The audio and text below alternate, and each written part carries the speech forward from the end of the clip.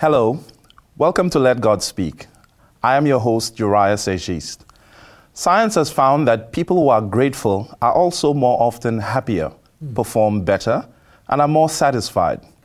This could be because they are naturally more positive thinkers, or their happy disposition attracts more friends and loved ones closer to them. At any rate, adopting an attitude of gratitude can improve your relationships and give you better health. Thank you for joining us today on our final study of the book of Ephesians as we explore Ephesians in the Heart on Let God Speak.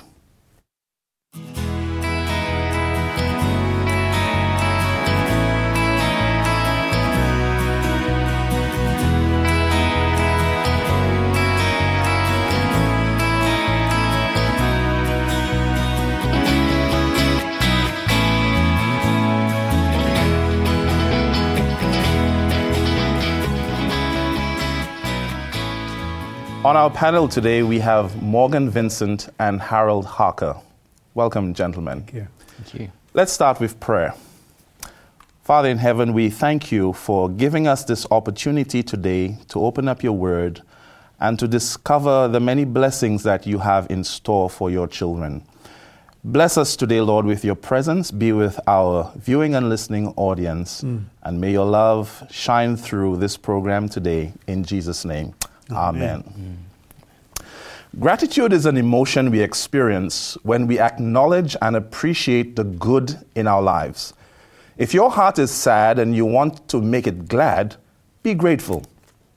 As the little song says, count your many blessings and name them one by one. The advice given is when we feel down, we should pause and make a list of all the things we are grateful for. This week's lesson is a summary of the book of Ephesians, chapter by chapter. We have discovered that throughout Ephesians, Paul gives us many things the Christian can rejoice about. We will start off our discussion by turning to you, Morgan. And as we look at the first chapter of the book of Ephesians, what are some of the things that Paul says we are blessed with? It's a great question, Uriah. And when we look at the beginning of Ephesians chapter 1 in particular, we see that Paul is starting off his letter here to the church in Ephesus. And he says this in Ephesians chapter 1 and verse 3. And it tells us, "Blessed be the God and Father of our Lord Jesus Christ, who has blessed us with every spiritual blessing in the heavenly places in Christ." And so here, right from the outset, we're told that God doesn't just bless us with some spiritual blessings, but with every spiritual blessing. And so a spiritual blessing is one that is given by the Holy Spirit. And here we see that the church in Ephesus, what good news it would have been that they were given every spiritual blessing in heavenly places in Christ. And so it's a great way to start his letter. It is. And as a matter of fact, the verses from verse 3 to 14, they're sometimes called the gateway of praise that ends with verse 14, things that we should praise God and thank Him for. So, Harold, what is another benefit of being in Christ that Paul identifies that we can be grateful for?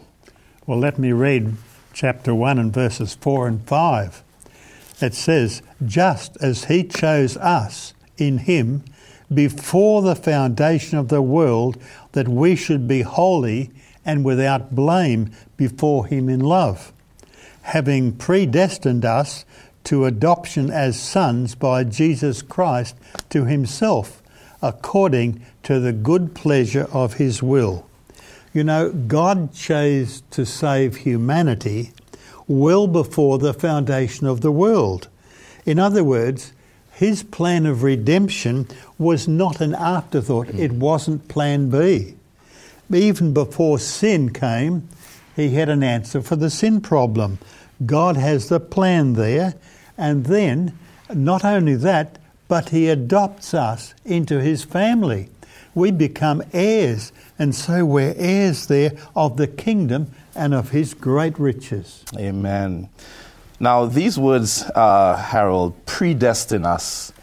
they can be a bit confusing sometimes. Does it mean that God determines beforehand those who are to be saved and also those who are to be lost?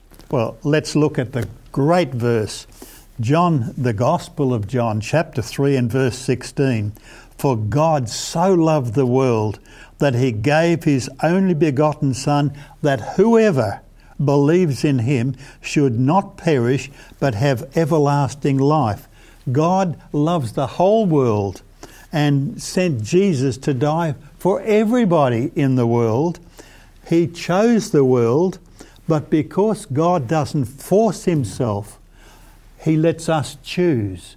And so predestined, yes, he has chosen every single one who'll respond to his love. Amen. So that's very reassuring from John 3:16, a verse that's well known. But Morgan, is there support from the rest of Scripture for this idea? Look, there is, Uriah, and we'll look at a couple of verses now. And one of my favourites in 2 Peter chapter 3 and verse 9, here is this beautiful promise that says, "The Lord is not slack concerning his promise, as some count slackness, but he's long-suffering toward us." Thank God he's long-suffering toward us. "And he's not willing that any should perish, but that all should come to repentance." And so, as Harold alluded to, it's God's desire that all should come to repentance, Sure. All should turn to him. And this is supported further in 1 Timothy chapter 2 and verse 4, where it speaks of God, our Saviour, who desires all men to be saved and to come to the knowledge of the truth. And one of the greatest gifts that God has given us is freedom of choice. Yes. God would not force us. He doesn't want us to respond with a sense of robotic love, if you will, but rather that we would respond out of love because of his love to us. Yes. And so this is a really incredible thought that God wants us all to be saved and has done everything possible for us to all be saved as well.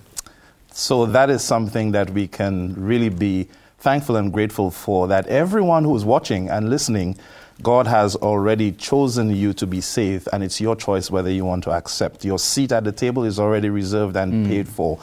Now, Morgan, not everyone will be saved according to the Bible. Why is that?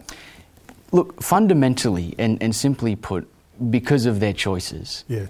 If we go right to the end of Scripture, here in Revelation chapter 22, it reads here from verse 17. It says, "And the Spirit and the bride say, 'Come.' And let him who hears say, 'Come.' And let him who thirsts come, whoever desires." And so here we see this open invitation here. Whoever desires, let him take the water of life freely. And I think an important word to pull out from this text is the word desire. Amen. Because not everyone desires to know God. Not everyone desires a relationship with him or to spend eternity with him. And so really at the end of the day, God sends out this invitation for everyone to be saved, calling upon everyone to be saved. But yet people through their choices ultimately decide their own destiny, whether to be with Christ or not. And I think Scripture supports the idea that when people do choose not to be saved, it really breaks God's heart. I want to read Ezekiel chapter 33, verse 11. It says, "Say to them, as I live, says the Lord God, I have no pleasure in the death of the wicked, but that the wicked turn from his way and live. Turn from your evil ways, for why should you die, O house of Israel?" And Harold, in Ephesians chapter 2, Paul points to a great contrast in the life of the believer between their lives before Christ and when they are in Christ. What was their life like before they knew Jesus? Well, Paul writes in Ephesians 2, the first 3 verses, "And you he made alive who were dead in trespass and sins, in which you once walked according to the course of this world, according to the prince of the power of the air, the spirit who now works in the sons of disobedience, among whom also we all once conducted ourselves in the lusts of our flesh, fulfilling the desires of the flesh and of the mind, and were by nature children of wrath, just as the others, and so they conducted themselves with immorality and carnal instincts. In other words, they followed Satan and his will. Yes, and I think that's something the Ephesians could really celebrate and be excited about when they look at where they were and where Jesus has taken them. So Morgan, now, surely following Jesus creates some kind of positive impact on the life of the believer. How does Paul explain that actually happens? Yeah, look, Paul then goes on, following straight from the passage that Harold just read.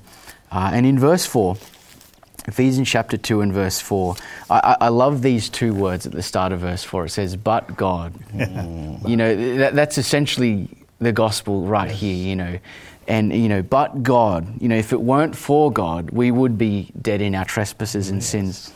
And it goes on to say, but God, who is rich in mercy, because of his great love with which he loved us, even when we were dead in trespasses, he made us alive together with Christ. By grace you have been saved. And so the first point here is that, even though we were dead in our trespasses and sins, God made us alive together in Christ. He goes on and it gets better. Verse 5, even when we were dead in our trespasses, he made us alive together. And then verse 6, raised us up together. Okay, he raised us up together and made us sit together in the heavenly places in Christ. Try and picture this, right? If you imagine, someone we love is dead right there. They're there in the grave. But the image here is that God takes us from that place of death and separation to not just being made alive and raised up, but then also seated in heavenly places in Christ Jesus. So that, verse 7, in the ages to come, he might show the exceeding riches of his grace in his kindness toward us in Christ Jesus. And so this full redemption, it makes a radical transformation in the life of the believer. And the beautiful thing, Uriah, is that it's what Christ does in our lives. Amen. And I like the repeated use of the words together. So that gives the believer confidence that you're not just on your own, but Jesus is there with you in your walk. So, Harold, at this point, at the point of death, when a person is facing death, some are not sure what will happen next as they cross death's threshold. Some of the world's religions attempt to provide answers, but their answers are based on whether or not you have done enough. Is Christianity any different? And if it is, how is it different? Let's think back of that great reformer, Martin Luther. And he never felt that he was saved. In fact, he never felt he was good enough or that he'd done enough. But he came across a beautiful verse. He studied Romans, and here is the answer. For I, in verse 16 of chapter 1, for I am not ashamed of the gospel of Christ, for it is the power of God to salvation for everyone who believes, for the Jew first and also for the Greek. For in it the righteousness of God is revealed from faith to faith, as it is written, the just shall live by faith. The gospel is God's power to save everyone, not just the ones that God chooses, but everyone who believes. This is belief by faith. Amen. And we're thankful that everyone has access and everyone can have faith. Now, this was a beautiful verse that Martin Luther discovered from Romans, but Morgan, we are studying Ephesians. Morgan, tell us, how does Paul explain how we are saved in Jesus? Look, Uriah, the beautiful thing I love about the Bible, many things, but one in particular is that it plainly tells us, simple definitions to things, but it also tells us by omission what is not in the text. And so here we see in verses 8 and 9, it tells us what salvation is, and then by contrast, what salvation is not, right? And so note here in verse 8 and 9, it says, for by grace you have been saved through faith. So not by works, not by money, not by character, not by any of these things, but by grace you have been saved through faith, and that not of yourselves, it is the gift of God. You know, and we alluded to Martin Luther earlier, and even in our lives, you know, what a beautiful thought it is to know that it's a gift of God. Amen. Salvation is a free gift from God. We don't save ourselves, but God does. And verse 9 goes on to say, it's not of works, lest anyone should boast. You know, it's this work of salvation. It's the great equalizer for humanity, because it means that no matter where you come from, no matter your upbringing, all of us, it's not of works that anyone can boast and say, oh, I'm from Australia or I'm from America. No. It's all a gift of God's grace in our lives. And so for this, Jesus does all the good on our behalf and says, here's this gift. Amen. So it's a gift. That means it's free. We don't have to pay for it. We don't have to pay Jesus back. Now, we mentioned earlier, Harold, that in many religions of the world, the devotees die for their God in order to get to heaven. But with Christianity teaches me that my God died for me. Amen. And that is something to get excited and rejoice about. We've been using a couple of words, grace and faith, Harold. What do they mean? Well, let's think of faith first. Hebrews chapter 11 and verse 1 says, now faith is the substance of things hoped for, the evidence of things not seen. You know, faith is the proof. It's the substance you can feel because you believe in something even if you can't see it. But you accept it even though it's yet to come. Now, let's talk about grace. The Encyclopedia Britannica is a great authority, and it defines grace this way: the spontaneous, unmerited gift of the divine favour in the salvation of sinners, and the divine influence operating in individuals for their regeneration and sanctification. We believe, and God is there. Great grace. You know, I love that thought, because God's grace doesn't just save us, but it transforms us. Correct. Absolutely. And it's not just a one-off. It's not one-off. He continues to help us, imparting His grace and help us to become better. Every day. Every day. That's that's another thing we can celebrate and be grateful and thankful to God for. Now, Morgan, we talk about the church. Paul has highlighted the church in Ephesians. How important is the church? And can I be saved separate and apart from other believers? Or is that something that I should do? Yeah, someone once said this to me, and I think it sums up a response to this question, that, you know, we each individually choose to believe and follow Jesus by ourselves. You know, I choose that, or you, Harold. But to continue in that journey, to continue in that relationship, we need each other, and therefore the church. And so really, I think, you know, for someone to ask that kind of a question, it's, well, we're missing the point. We're missing the every spiritual blessing, if you will, that Paul speaks about. And so here in Acts chapter 2, we see a record of the things that the early church did.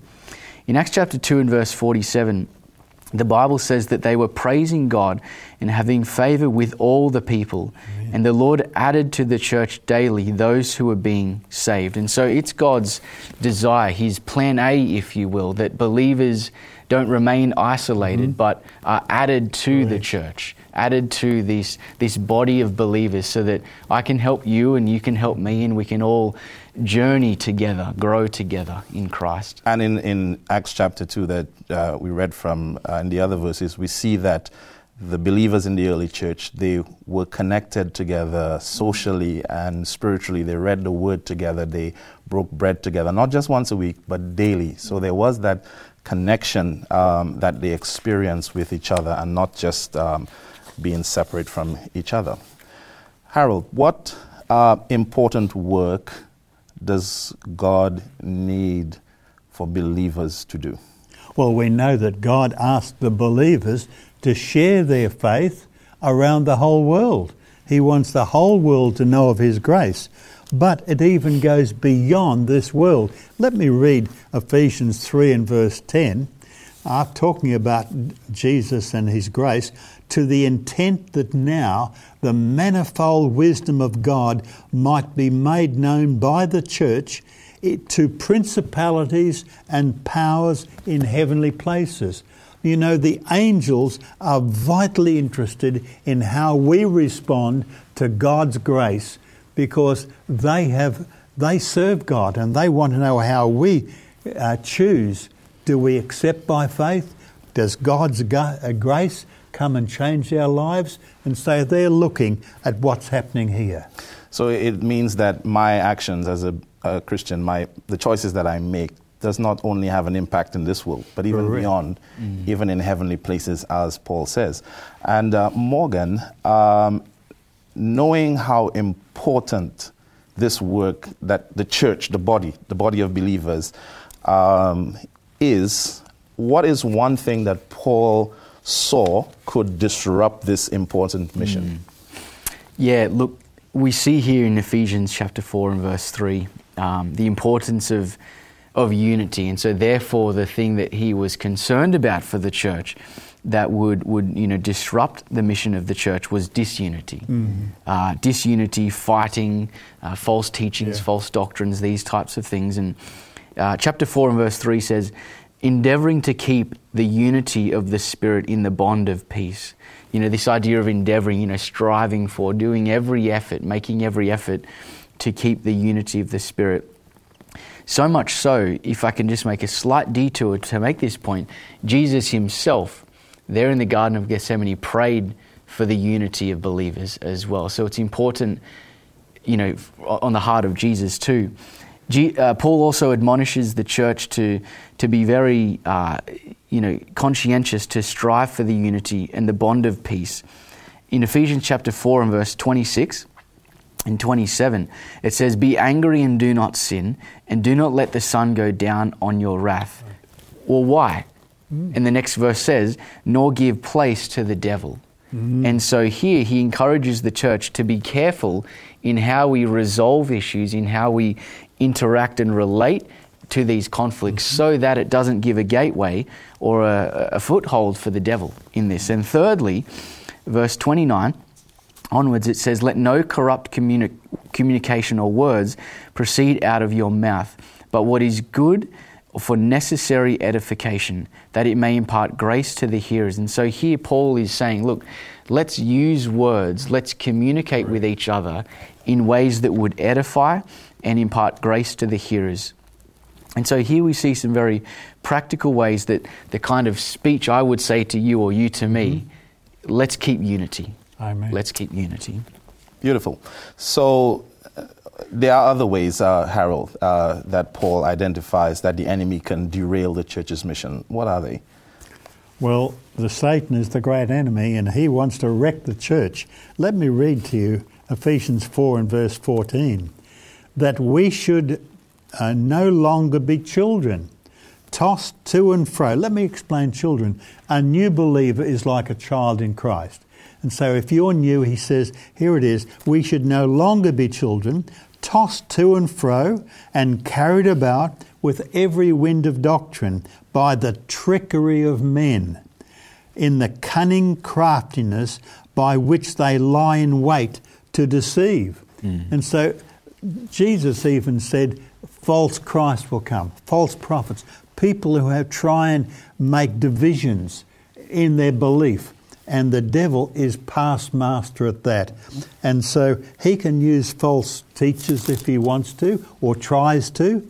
And those new in the faith, those who are children, as we say, not spiritually strong, then they could be vulnerable. And so we have to look at that. Let me read the next verse, and it says, but speaking in the truth, in love, may grow up in all things into him who is the head, Christ. And so instead of being tossed to and fro, if we are strong in the truth, if we love the word, if we're growing in this grace that God has, then we're growing into Jesus Christ and we're like him. Thank you. That's It's good that he gives us that warning. And Morgan, now, in Ephesians chapter 5, verse 1 and 2, Paul calls us to be followers of God as dear children and to walk in love. Can the person who now follows Jesus remain the same? Well, we see here, and we're going to see, and we've seen this idea of the transformation that happens in the believer so far in Ephesians.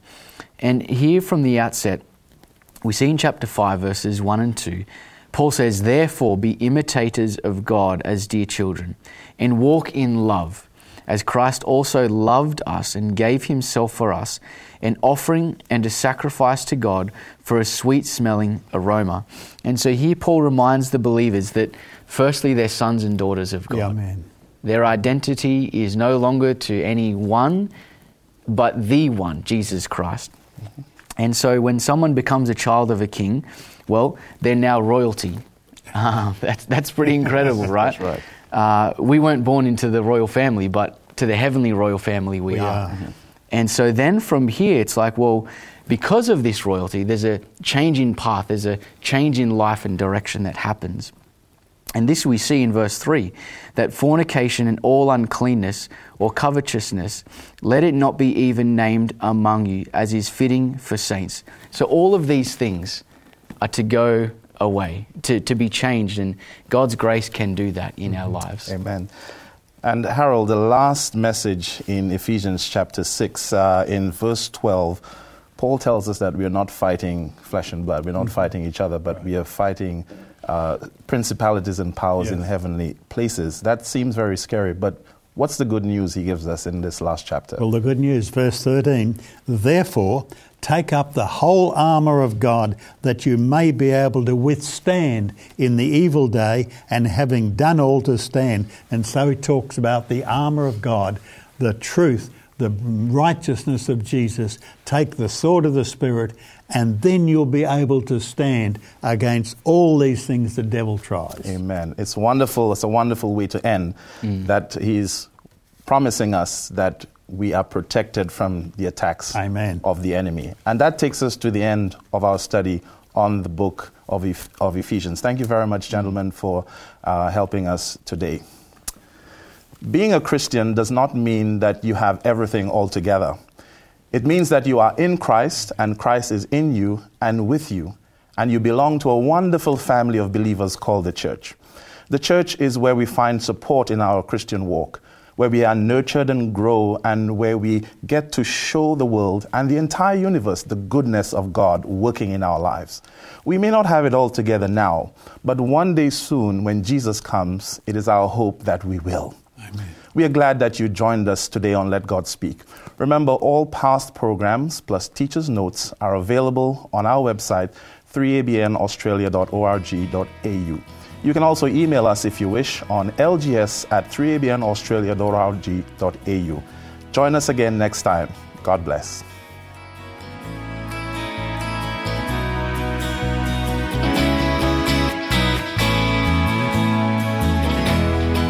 You have been listening to Let God Speak, a production of 3ABN Australia Television. To catch up on past programs, please visit 3abnaustralia.org.au. Call us in Australia on 02 4973 3456 or email radio@3abnaustralia.org.au. We'd love to hear from you.